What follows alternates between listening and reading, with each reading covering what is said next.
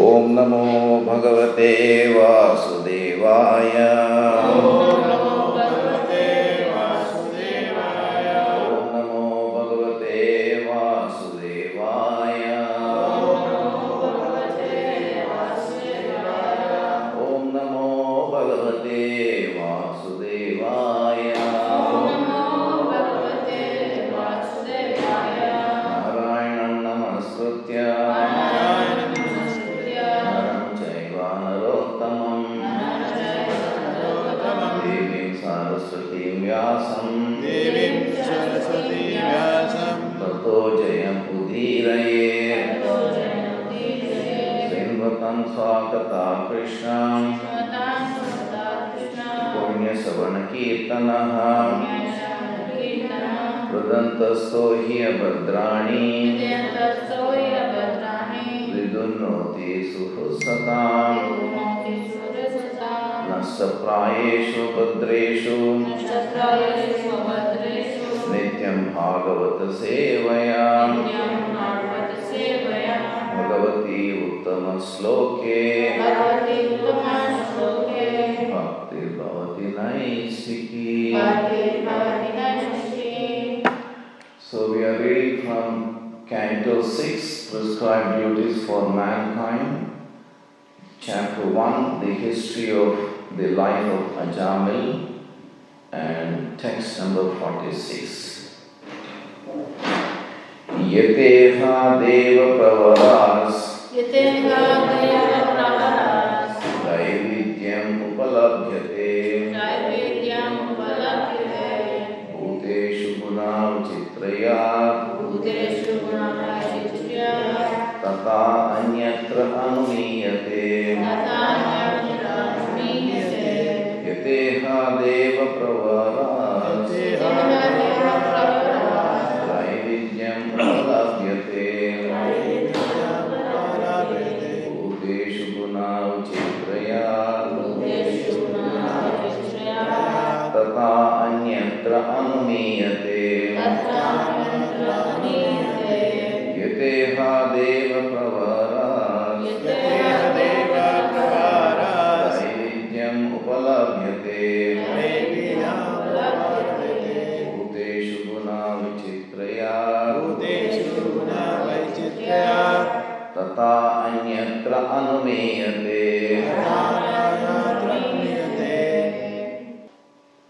It's interesting, isn't it? Now we have read this verse, I think about 7 times in this class or in this session. Sukadeva Goswami only uttered once and Sutta Goswami picked it up. Now we have read 7 times. How many of us are able to, at least closing our eyes, read one line of that? Very good.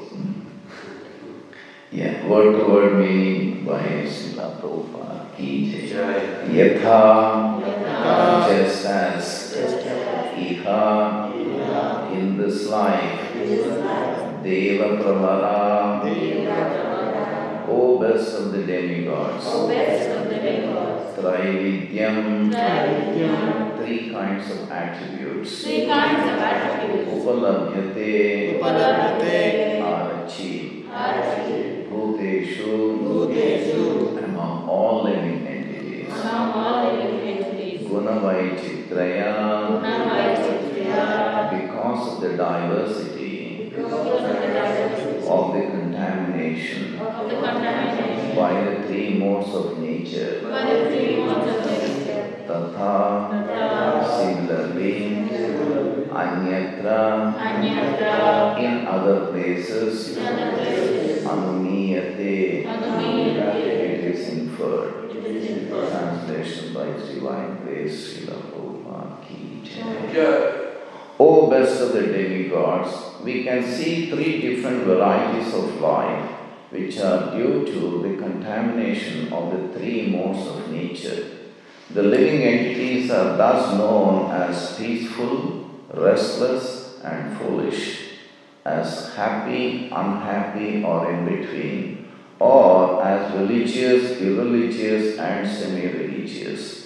We can deduce that in the next life, these 3 kinds of material nature will similarly act.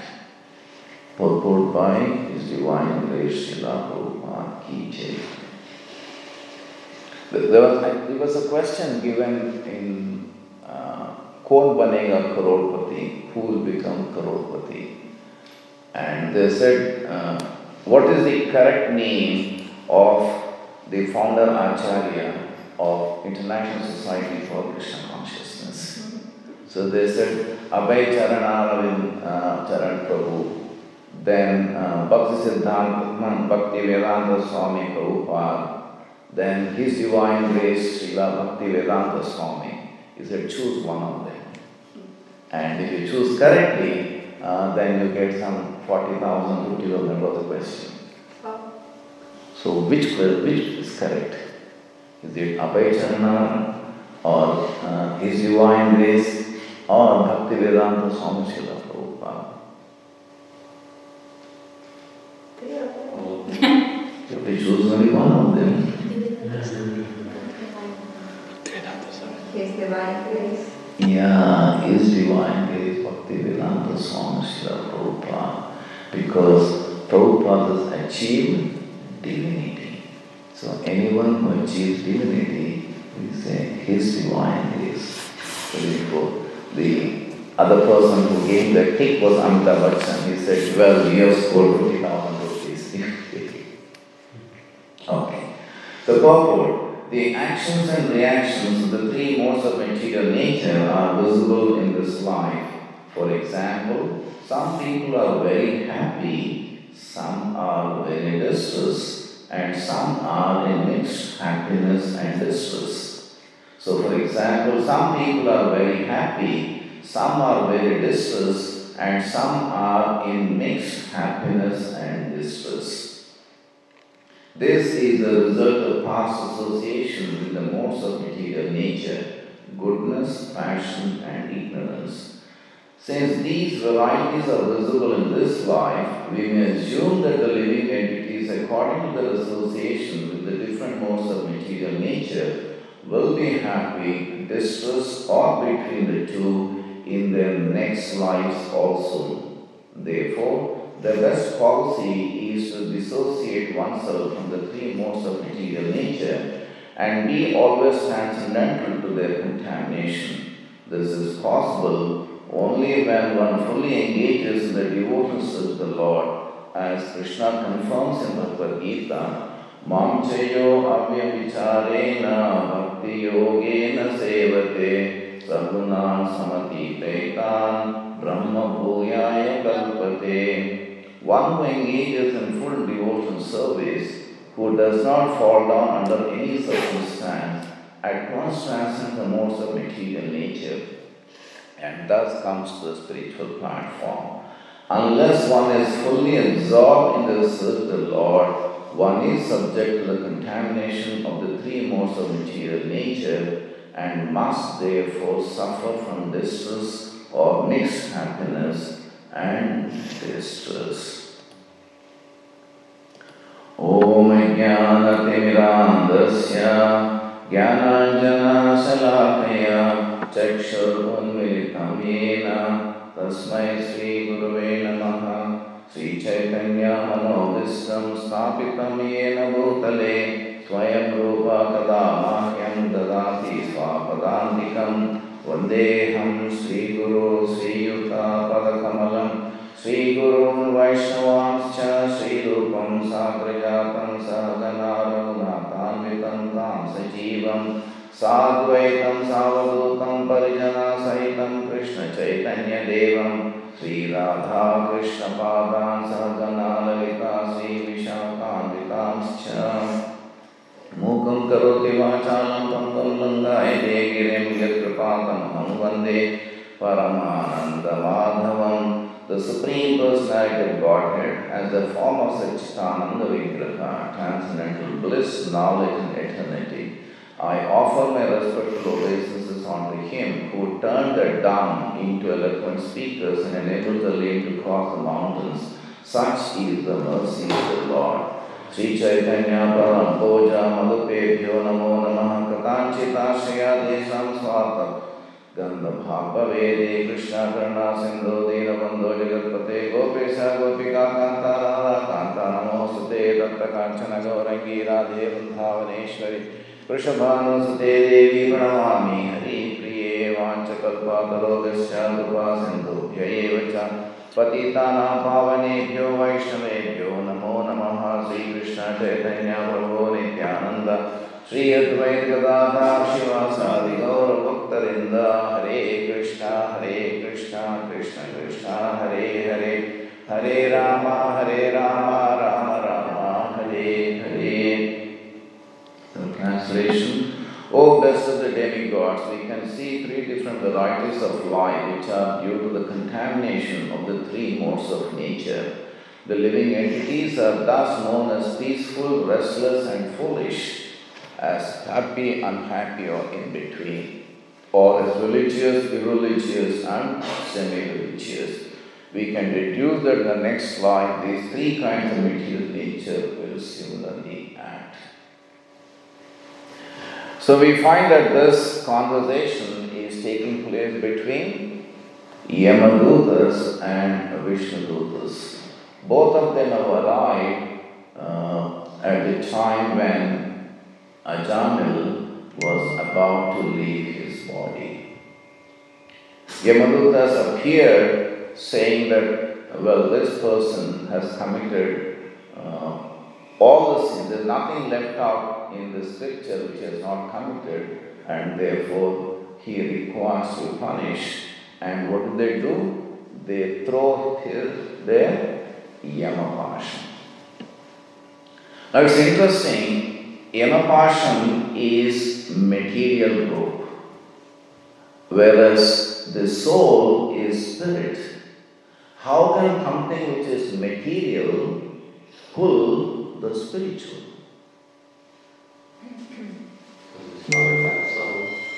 Sorry? Because it's the only powered by the soul. So it is called the subtle body. So therefore, the rope can reach, or the pasham can reach only the subtle body. So when the subtle body is extracted, along with that we find both the soul and super soul come out. Now whether the soul comes out first, or the super soul comes out first, or the super soul comes first and the soul follows, which one is correct? Together. They come simultaneously. So when the Yamapasham reaches the subtle body, when it's trying to pull out, then both the soul and the super, they're good friends, thick friends, so therefore they both come out simultaneously. Now here is a lesson for us. Yamapasham can reach only the subtle body. If you don't have the subtle body, then Yamapasham can't reach us. So the whole technique of Krishna consciousness is to see that that subtle body is removed, or the subtle body is dissolved.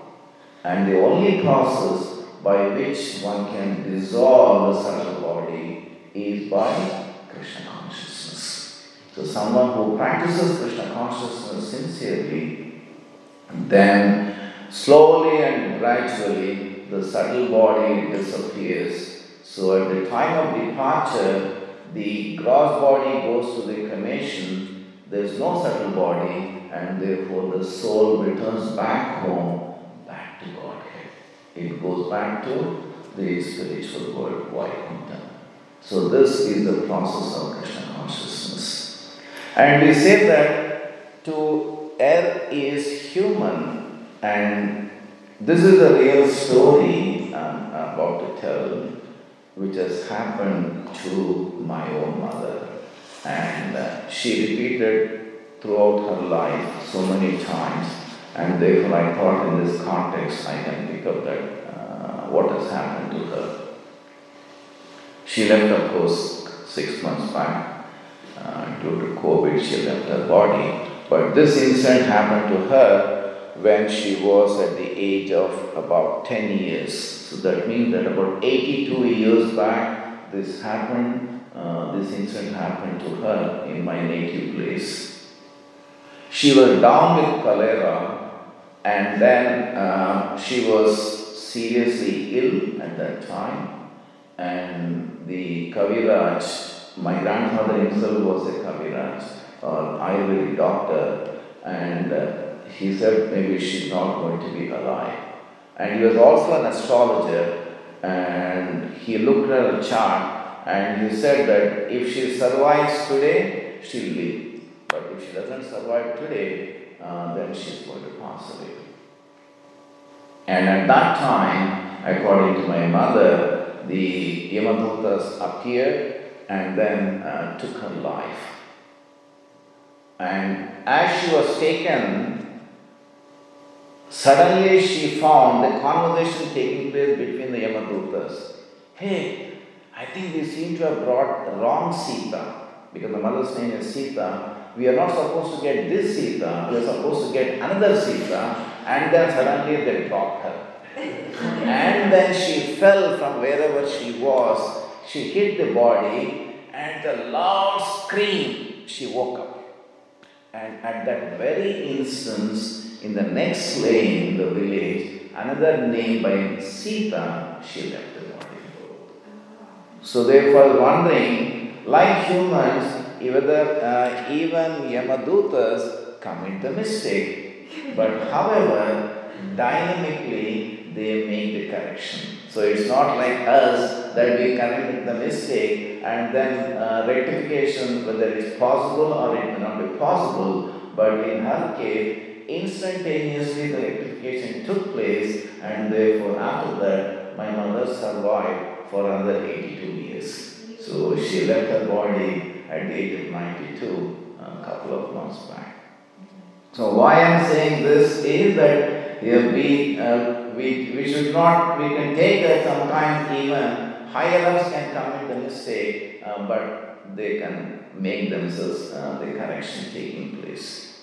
And here we find a beautiful conversation is taking place between Yamadutas and Vishnudutas. And this is the Vedic culture. This is the tradition of Vedic culture. That you try to win over the other person through reasoning, through logic, through appeal, through Shastra, through Praman. It is not by force. And this tradition we find, here we find that the Yamadutas are having a conversation with the Vishnudutas. And the recent history also, we find that Shankaracharya had conversation with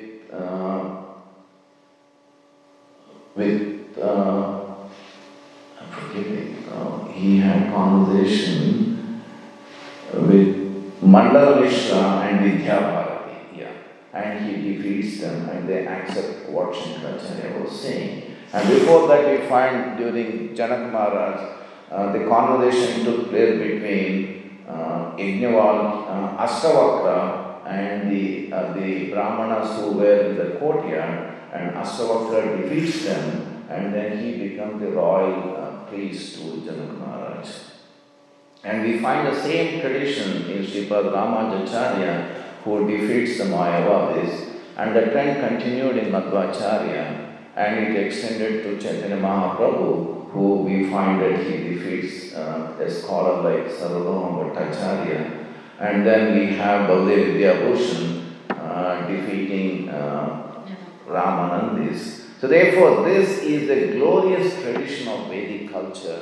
It is not by talwar, which some religious sects they try to do, or by throwing money, which another communities does it. So therefore, there we have in India,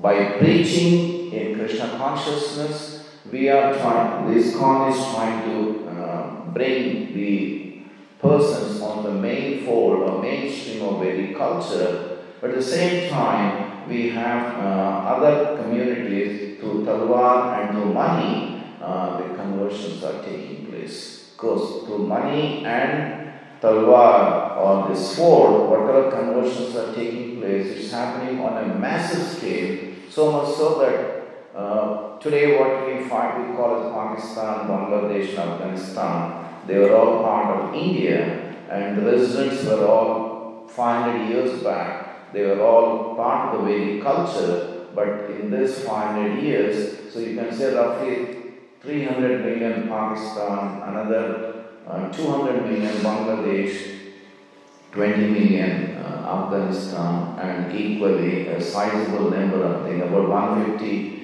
50 or 60 million in India. They were all originally part of Vedic culture, but now they have moved away and became Islamic. But the quality we find, the transformation which takes place through conversation, through affection, through love is glorious, and therefore the Vedic culture is a culture which one should imbibe or embrace so that it gives not only the higher aspect of spirituality, but even at the moral level, we find that tolerance, patience, forbearance, some of the wonderful characteristics are visible in persons who practice this culture. And so here we find the Yamadutas were not able to really pull out Ajamila because Ajamil has uttered the name Narayan. And this is once again the Vedic culture where the names of the Lord are given to the individuals. Sita, Rama, Hari Prasad, Sri Hari, the Janaki, they're all the names we find in the previous generation. People used to give the names. And although such wonderful names have been given, but having come to the Western world, instead of using that name as a source of preaching by reading Ajamila's pastime or understanding Ajamila's pastime, they tend to change their names. That was the first question was asked in my office. Would you like to change your name because it's too difficult for us to pronounce your name? I said, I'm sorry, I can't do that. I'm going to retain my name and you'll have to call me as Chandra. Whereas because Chandra is very significant, Chandrasekhar, my full name, it represents Lord Shiva. So therefore I said I won't change my name. Whereas my friend, his beautiful name, Radha Krishna, has become Radhu. So at least if he had called himself as Krishna, like people calling Ajamil calling it Narayan, all the colleagues would have benefited in the office. They would have purified over a period of time. But he calls himself as Radhu, neither he is getting benefited, nor the colleagues are getting benefited. So if you do find a situation where you are required to change your name, please change your name to Narayan or Krishna or Hari, so that that's the way of preaching to others. Indirectly you are helping them to purify themselves. But I find another friend of mine, his name is Padmanabhan, somebody, Lord who has got the lotus navel, but he has changed his name to Paddy. Padmanabhan has become Paddy. He said it's easy, short, easy for them to call. But such a beautiful name the parents have given, and you could have used that name to preach others, but instead he has changed to Paddy. So therefore, it is once again that we should give names to our children after the names of Lord Vishnu or Lord Krishna, or following the Vedic culture, and that's the beauty we find in the current generation of parents in ISKCON. They give their name, the children, their names to the Lord. Of course, with that, they are not giving the opportunity to spiritual master to give the whole meaning of the Lord. So the master has to add only Dasi or Das. Isn't it? Krishna Prabhu. So if your spiritual master is Das, then you become the holy name. So then, O best of the dead. So here we find Tata Anyatra anumiyate. Anumiyate, it is inferred. So we find that there are three ways of understanding the knowledge, or three ways of understanding the Vedic culture, or to receive the knowledge. One is the pratyaksha, which is the direct perception. Second is anumana. So here it is anumiyate. It is anuman, or it is a past experience. And the third is the shruti, that is by hearing from. So we call it shruti pramana. So we find that based on what has happened in the past, we can see and we can predict the future. And for example, the weather conditions. Based on what has happened last year around December in Melbourne, we can reasonably predict what is going to happen or what is happening in December or January and February. I'll give a simple example based on this. In Hyderabad, every year in the month of June, on 7th or 8th, for the last so many years, we call it as Mrigeswara Pravesham, or the onset of the monsoon. It will take place on June 7th or June 8th. And on that day, there is a family called Gowda family in Hyderabad. For the last 100 years, they have been administering one special Ayurvedic medicine for treating asthma and other allergic reactions. Does anyone know about this? So, this family is known to give that medicine only on June 7th or June 8th, that the onset of Mrigeswara, that the onset of the rainy season. Every year happens on that day. And persons or people who have asthma problem worldwide descend in Hyderabad. About 40 to 50,000, sometimes up to 100,000, they come. They stand in the queue to take a special medicine. And how is that medicine administered? That medicine is administered by taking a particular type of fish. It's a small fish, maybe the size of 1 centimeter, very tiny fish, and the mouth of the fish is delicately opened, and they place that medicine, Ayurvedic medicine, inside the mouth of that fish, and then he dropped that fish like we take a tablet. And it is said that these patients, they have received medicine through the modern medicine or through alternative systems for a number of years, but they continue to suffer the problem. But when they take this particular medicine on June 7th or June 8th every year for 3 years, then their asthma, their allergies all disappear. So it is predicted based on the previous past, as here the verse is saying, they predict this year also on June 7th or 8th, the first rainfall occurs in Hyderabad, and then the Dowd family, till then we don't know where they are, but on that day they are near Charminar, the old city, and they sit there, and then the police come, they arrange the queue, and then the fishermen, they come, they get their small fish, and all that medicine is given free. It's not that they charge anything, nothing is charged. It's only the fisherman who charges 10 rupees for each fish, the small tiny fish, and the medicine is administered. So therefore we can see, based on the behavior, equally based on the behavior of a person, we can predict the behavior of the person now. In the past, how he has behaved, we can predict the behavior now, and we can predict the behavior in the future as well. And in this regard, I think I must have said earlier in one of the sessions, Bhanuswami Maharaj once said that there was an American lady who was from nowhere I think 35 plus or 40 years, suddenly started saying something which no one could understand in the family.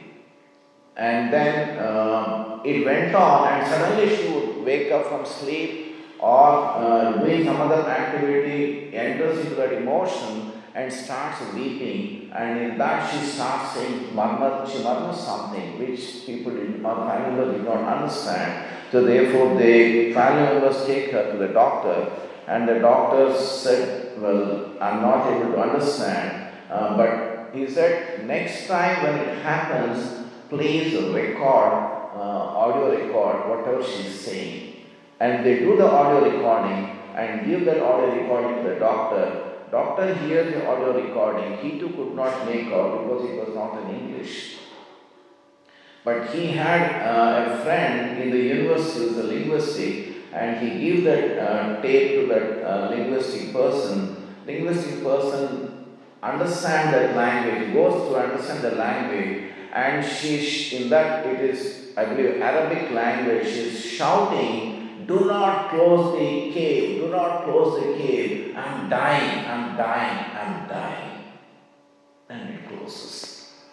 So they said, why is she saying that? And that too, she is an English-speaking person, but she is saying something she herself does not know. Later on when you ask her, she does not know what she said, and she can't speak that language as well. So then they went to the archives, whether in the history of mankind, tracing back the last 5,000 years, did anyone say these statements? And to their surprise, they found that some 2,500 years back in Egypt, as they were building up those pyramids, one of the, I believe, where the workers were working, suddenly the windows started closing, and the slab, whatever it was closing, and all the persons who were there inside that place, they died. And at the time when they were dying, they were all shouting and believing, don't close the cave, don't close the cave, we are dying, we are dying. And the same statement she was uttering now, not in consciousness, but in a semi-conscious state. So what it means, Maharaj said at that time, whatever was the consciousness 2,500 years back, she still retains the same consciousness even now. So therefore, here in this verse we find that the way the person behaves now you can see him behaving today and also into the future because the consciousness does not change so easily. So we find it's not only the modes, as we know that the peaceful is representing the mode of goodness, the restless represents the mode of passion, and the foolish represents the mode of ignorance. So it's not that somebody is fixed in a particular mode. It is these modes they are competing with each other. The same person at one time could be in mode of goodness, and other time he could enter into mode of passion and then mode of ignorance. And we find historically many examples which can be taken. So one example which we find in Bhagavatam is that of anyone?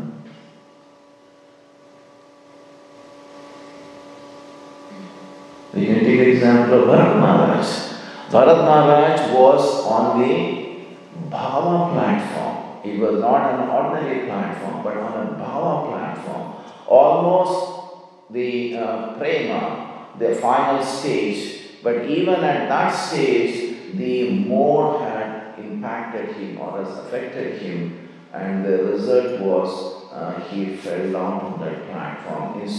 So he had to take the birth as a deer, and then Krishna's mercy, protection by the Lord, he remembers what has happened, and so therefore he was hovering around the ashram in the forest, and the next life he becomes Jadavada and then returns back home. So that means that the modes are so strong on a person, they do not lose their hold so easily.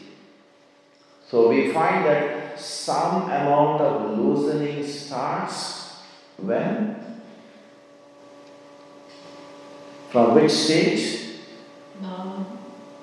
Bhava is very high. That far. Sorry? Even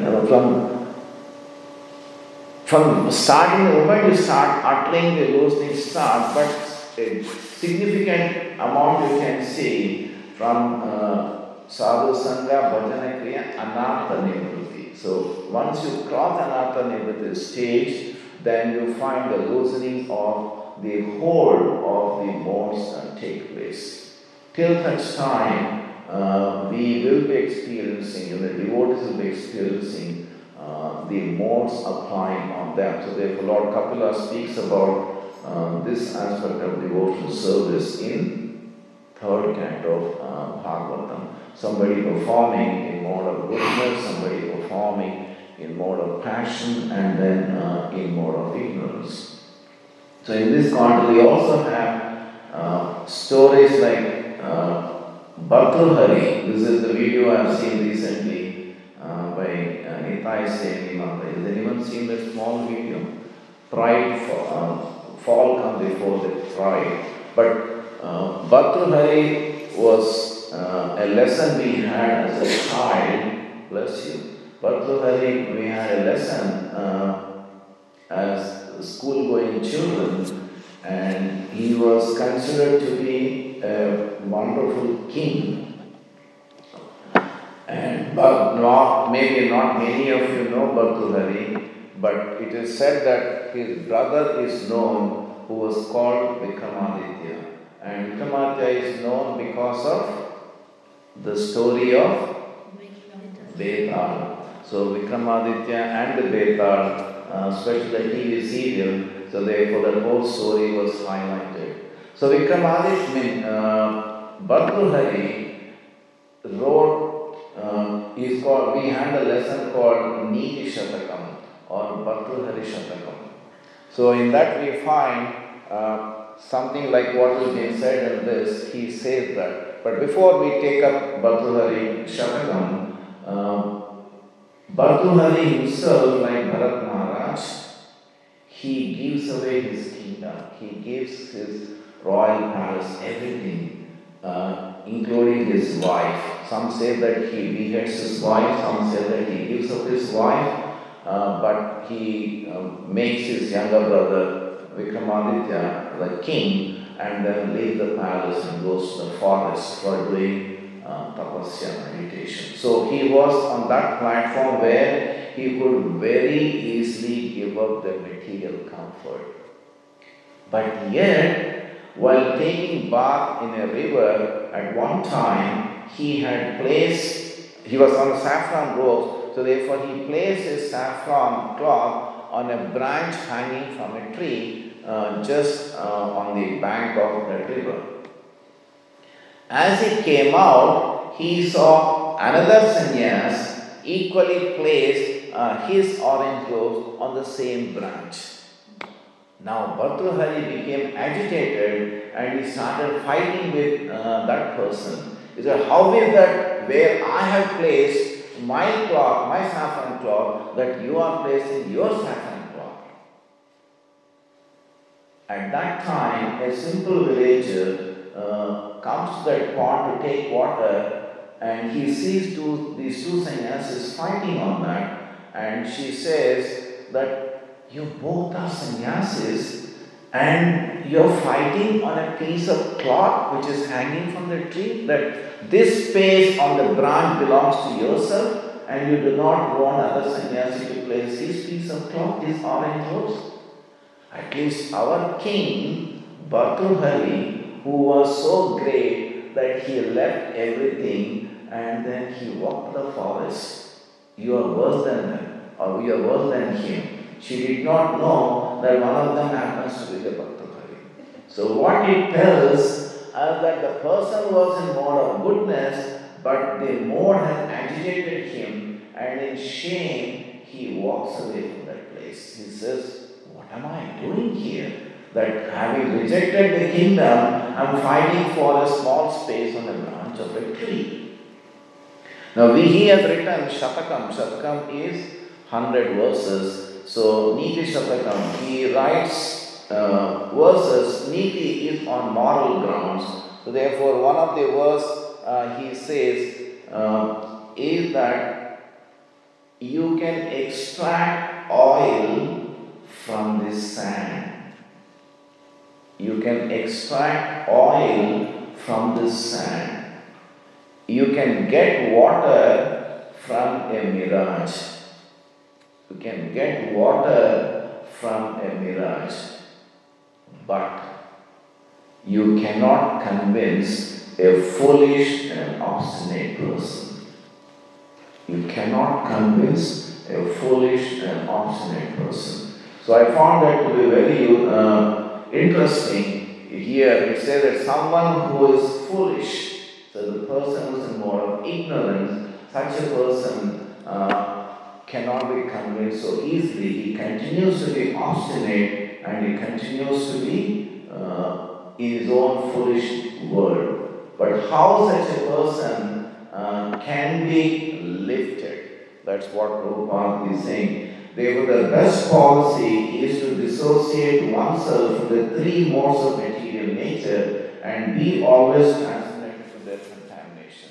So whether somebody is in mode of goodness, mode of passion, or mode of ignorance, it doesn't matter because they're competing with each other, and the same mode, maybe a person may be in mode of goodness, but some other time, as we have seen the example of Bhakta Hari, they can enter into mode of ignorance. So the best thing would be to dissociate ourselves from the contact with the modes itself. And how do we do that? Prabhupada gives the quotes the verse from Bhagavad Gita, Mam chayo avyavicharena bhakti yogena sevate saguna samatite tam brahma bhuyaya kalpate. One who engages in full devotional service, who does not fall down under any circumstance. Now please note, one who does not fall down under any circumstance at once transcends the modes of material nature and thus comes to the spiritual platform. Now, how is this possible? Because we are all performing a devotional activity. And we can take example from Bhagavatam itself, the example of Bali Chakravarti and his sister. When Vamanadev walks into the courtyard of Bali Chakravarti, where he was performing yajna, seeing the beauty of Lord Vamanadev, his sister becomes attracted, and she develops an affection for Vamanadev. And what was that affection? Motherly affection. She develops a motherly affection. And therefore she wanted to give that affection to Vamanadev. But as the events unfolded, she observes not only this Vamanadev takes away her brother's kingdom, but also ties him with the rope and drags him. And that makes her angry. So her affection from Lord Vamanadev shifts to the affection of her brother. And then she develops the second emotion. And what was the second emotion? To kill Vamanadev. To kill Vamanadev. So you can see that both the emotions, the first emotion was the affection for Vamanadev, and then the second emotion was to kill Vamanadev.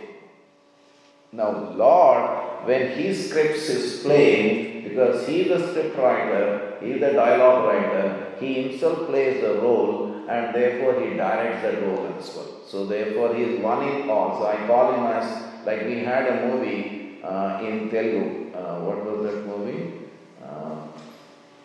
Karna movie. Danavira Shura Karna, yeah.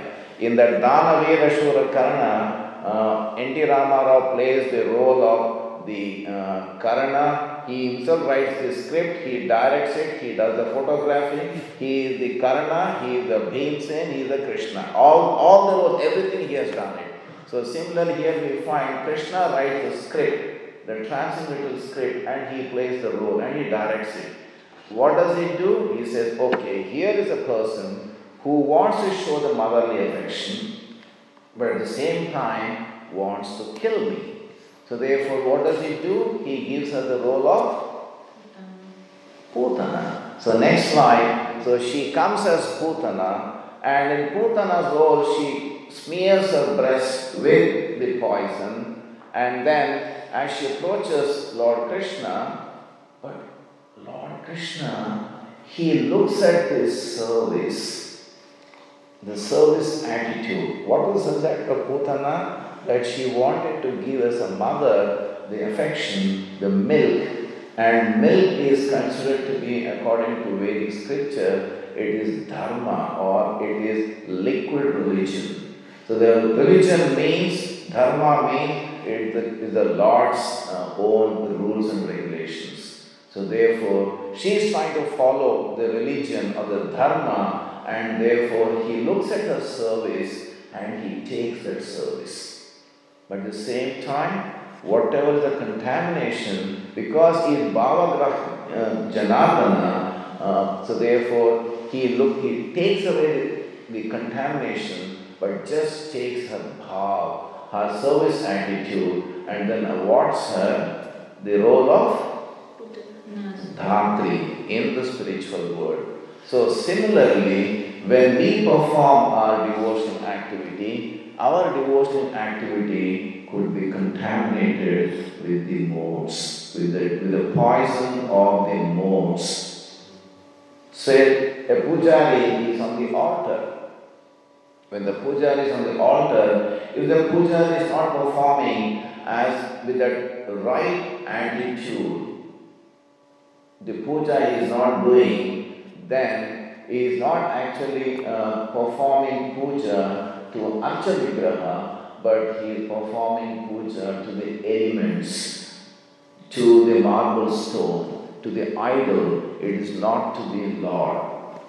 So therefore, what is important is that I may be performing puja, my attitude should be right, my service should be right, and therefore what happens when my attitude is right and the service itself, it goes to the Guru Parampara, and therefore in the Guru Parampara, with the mercy of the Guru and the Parampara, my attitude, my service gets purified. So therefore it reaches the Lord, and what does the Lord do? As a reciprocation, purifies gradually my consciousness. So the more I get myself involved in devotional activity, then the more I find with the right attitude, the cleansing is taking place, or the reciprocation by the Lord is taking place. And then we come to the Brahma Bhutyaya Kalpati. Then we come with Samadhi-Taita, that we become transcendental to the modes,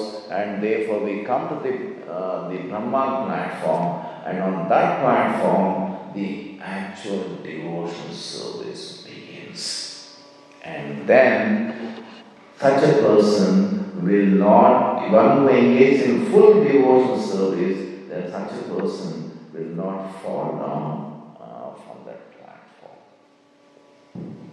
So therefore, summarizing, there's a possibility that Yamadutas may commit mistake, beware, but because they can get themselves corrected dynamically. This I've heard not only from my mother, but my mother gave another example as well in the village, that 2 instances she records having the same mistake committed by Yamadutas. So therefore, if we do not want to go through, or if we do not want Yamadutas to approach us, then we should purify our subtle body, or we should dissolve our subtle body. And the only way to dissolve the subtle body is to practice Krishna consciousness. And therefore Srila Prabhupada says that it's we can predict based on the past how the future is going to be. It's not going to change so easily, and we have so many examples, like we have seen Bhadrahari as an example. And the only way to overcome or transcend the modes is by practicing Krishna consciousness. And in that, whether our attitude should be right, our approach should be right, and then our service should be right.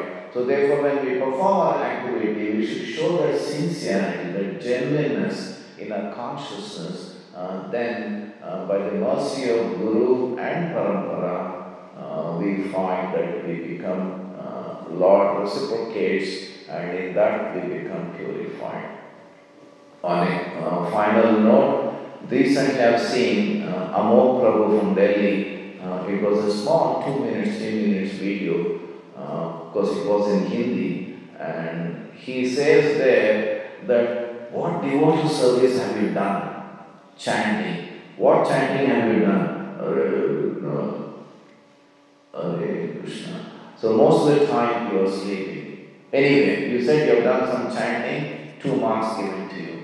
But unless you get 100 marks, then you won't be able to enter the spiritual world. Then he says, I've heard your Bhagavatam class regularly. Are you sure that you have heard Bhagavatam class regularly, sincerely, or you were sleeping? Anyway, you said that you have heard Bhagavatam class, another 2 points given to you.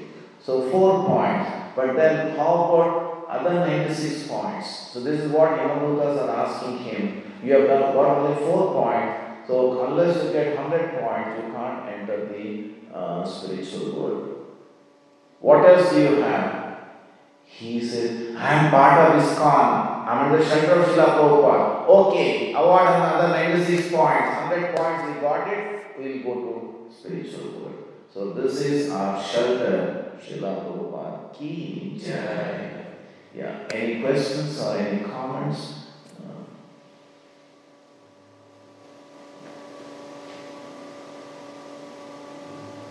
Sorry, Prabhu, I didn't get it. You said that because belonging to Srila Prabhupada's movement, you have the 96 remaining points? Yeah, he said that, okay, unless you get 100 points, you cannot enter the spiritual world. So far you have shown that, okay, you have done some chanting, the quality of chanting, the teacher gives you only 2 points. Then you have attended Bhagavatam classes, the quality of your attendance gives you another 2 points. Then he says that, okay, you have practiced Ekadasi. What Ekadasi? Your food, whatever prasadam you are taking on Ekadasi is much more richer than the ordinary days. So you can't be really fasting. But even then, at least you have not taken grain, 1 point given. So therefore 5 points you have received it. But how about the 95 points? Then he says that, well, I am on the shelter of Srila Prabhupada, and whatever little is possible I am trying to do on behalf of Srila Prabhupada. There, because you have taken the name of Prabhupada, you are given the 95 points. So initially you got 5 points because of chanting, 2 points, then Bhagavatam class 2 points, 1 point for Ekadasi, 5 points, but having taken shelter of Srila Prabhupada, you get the 95 points. So therefore you get totally 100 points. Now you are eligible to enter the spiritual world. My question is, what that means taking shelter in Srila Prabhupada? Because by taking shelter in Srila Prabhupada's lotus feet doesn't mean I neglect the quality of my chanting is poor, or tantra is poor, or just... So what it means that I am trying to do sincerely what is possible for me, and by doing that, even though I am doing within the modes like Putana has done it, that her bhav was taken, a service attitude was taken, and Bhavakan Janardana Krishna has awarded her the Dhamri role in the spiritual world. Similarly, I am doing whatever is possible to me. I am taking the shelter of Srila Prabhupada, taking the shelter of Parampara, taking the shelter of Guru Maharaj, and because of that shelter, that contamination part is taken away, and therefore your service attitude is given the full score because of the shelter, and you return back. You still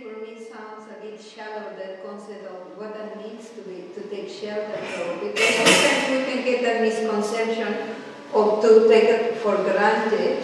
Okay, I'm taking shelter, I'm a member of ISKCON, and so that means I'm guaranteed that I'm going back to Godhead. But that's not the No.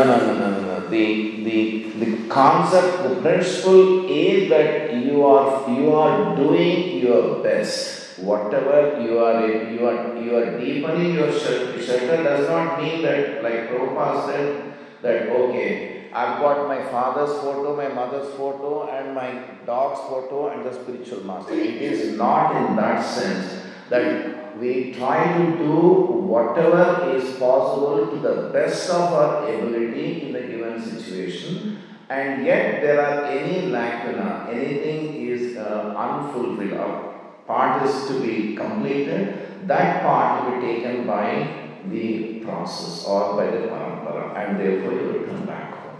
In that sense, for example, that quality of chanting that you mentioned, that you're chanting Hare Krishna and you get 2 points. It doesn't match, or it's not compatible with what we said taking shelter in Srila Prabhupada, because Prabhupada said at least 70% will have to endeavor. And that, so it means that 2 point mark, because whatever you are chanting, or that doesn't make sense, at least to my understanding. No, it is. We should.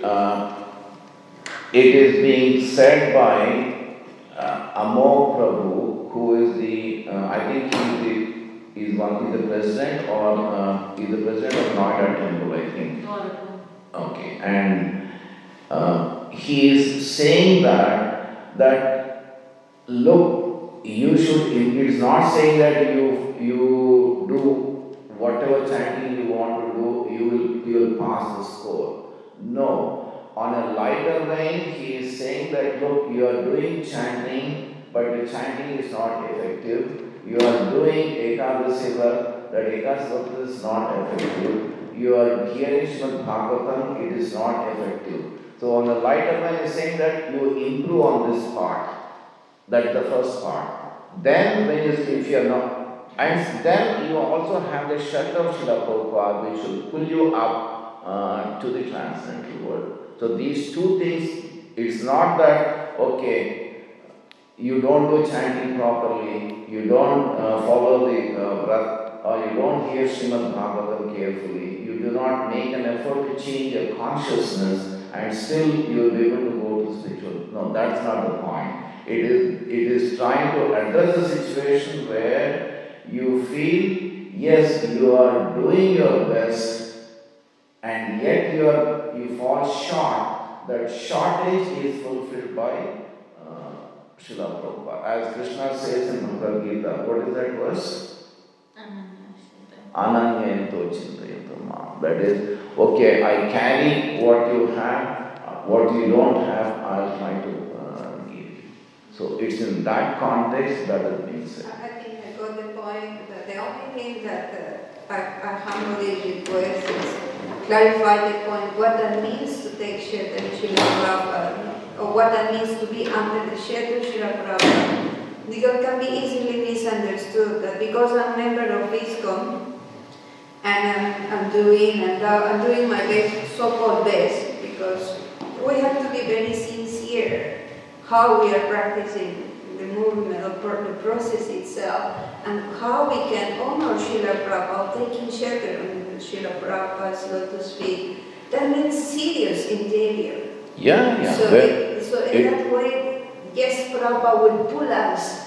So that is my humble request, in order to avoid that misconception. Like, okay, I do my best, so-called best, and Prabhupada will do all the rest. So no. It is. We have said that we have given the example, pastime of Putana. We have taken the example of when I do my service on the altar. It is what intention, what emotions, with what feeling I do that. Otherwise, it is not Archavigraha Puja, but it becomes an idol worship. So therefore, all those I am displaying, but still there will be some lacuna, and that lacuna, Prabhupada as a merciful grandfather, he'll take care. It is that context. Definitely, but when that example of that devotee that you mentioned, when he said, okay, you are doing some chanting, 2 points out of 100. By that, it's just, we can infer that the quality of that chanting, in order to get just 2 points out of 100, that means it's not a good endeavor. And the same way, as you are listening Bhagavatam class, okay, another 2 points. That means the person who is practicing or so-called listening the Bhagavatam class to deserve 2 points, it's not that he is doing his good, his best. So in that sense, we can infer that practice of that person is not the best that person is capable of.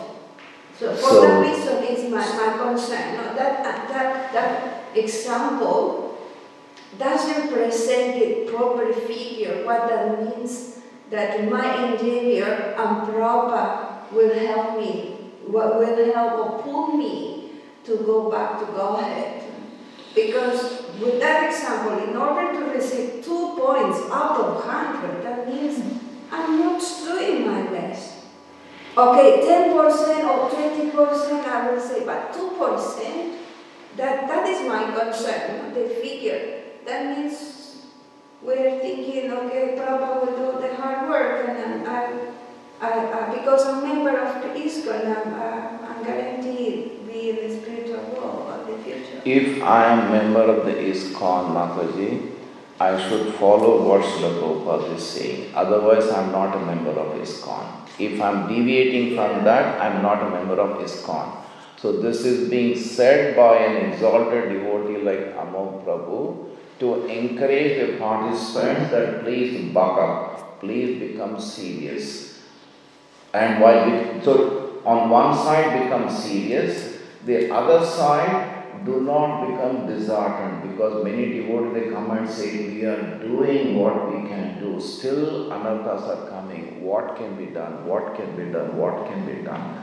So in that context it is said that okay, you have to buck up yourself, but at the same time do not lose hope, because we have a shelter, and that shelter will help you to transcend this path or cross this ocean. So it is not to say that you can be easy, you can be casual, and you can be relaxed. That's not what the intention is. Yeah, I definitely understand, but we have to be very careful how we present this point, because many people can get confused easily.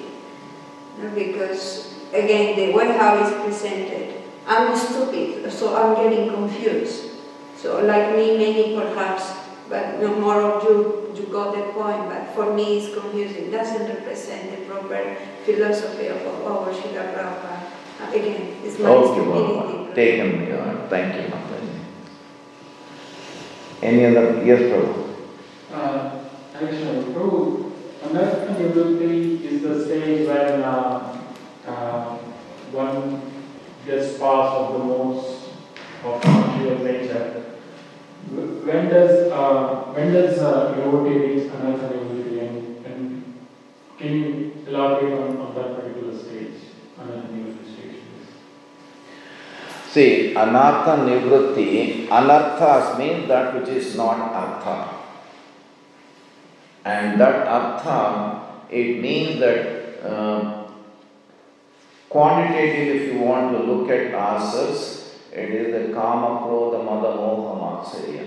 So look at one, it is not others who can judge, it is we ourselves who can judge ourselves. Or somebody who is observing, you may be a spiritual master or another devotee who is observing you carefully, he will be able to say how far your anarthas you are losing. So your desire, whether your desires have changed from matter to the spirit. Kama, krodha, mada, moha, envy. Somebody is unhappy, whether you become happy, or somebody is happy, you become unhappy.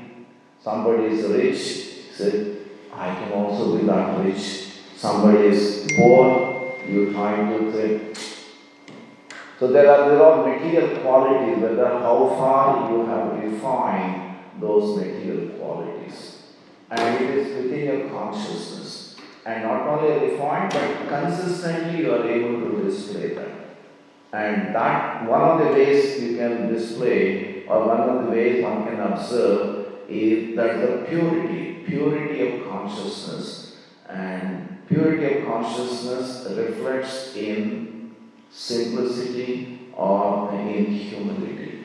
You can observe a person humility consistently in difficult situations, not in favorable situations. How does a person react? How does a person respond? This is what Krishna says in Bhagavad Gita in the 2nd chapter. A person who is Chitta Prajna, how does he behave? How does he walk? How does he talk? So that should be.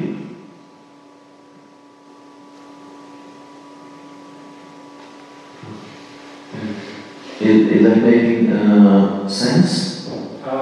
Yeah, it is. But I still have, it's just my head hasn't got a full clarity on that. It's just that. Yeah, so therefore what it requires is close counseling. Someone should sit in whom you have trust, in whom you have faith. You should interact with that person closely and reveal your heart. So that the person will be able to help you how far you have moved in the direction. Because for many devotees, anartha nivritti is a major block. Unless that block is cleared or one surpasses that block, the next stage is not easy to come forth. And more details you can observe in the book called Manasiksha by Raghunath Goswami. If you have time, please read that if you want. That will help you to interact with other devotee in whom you have faith. Because you need to interact, you need to talk. Only then other person will know what is going through in your consciousness. It's not just one incident based on that we can say that. It is it's a counseling part, and I think ideal person would be your own spiritual master with whom you can talk. But if that is not possible, then close devotees in whom you have faith, because you are revealing the secrets of your heart. And when you are revealing the secrets of your heart to another person, you should have faith in that person that that secret will not be misused by the person. It's only to that person you can reveal your heart, not to others. Then you will get the required answer. And what is to be done so that you can progress on this journey. I think it's 9:10. We need to close the session now. Grandaraj Srimad Bhagavatam ki jai, Srila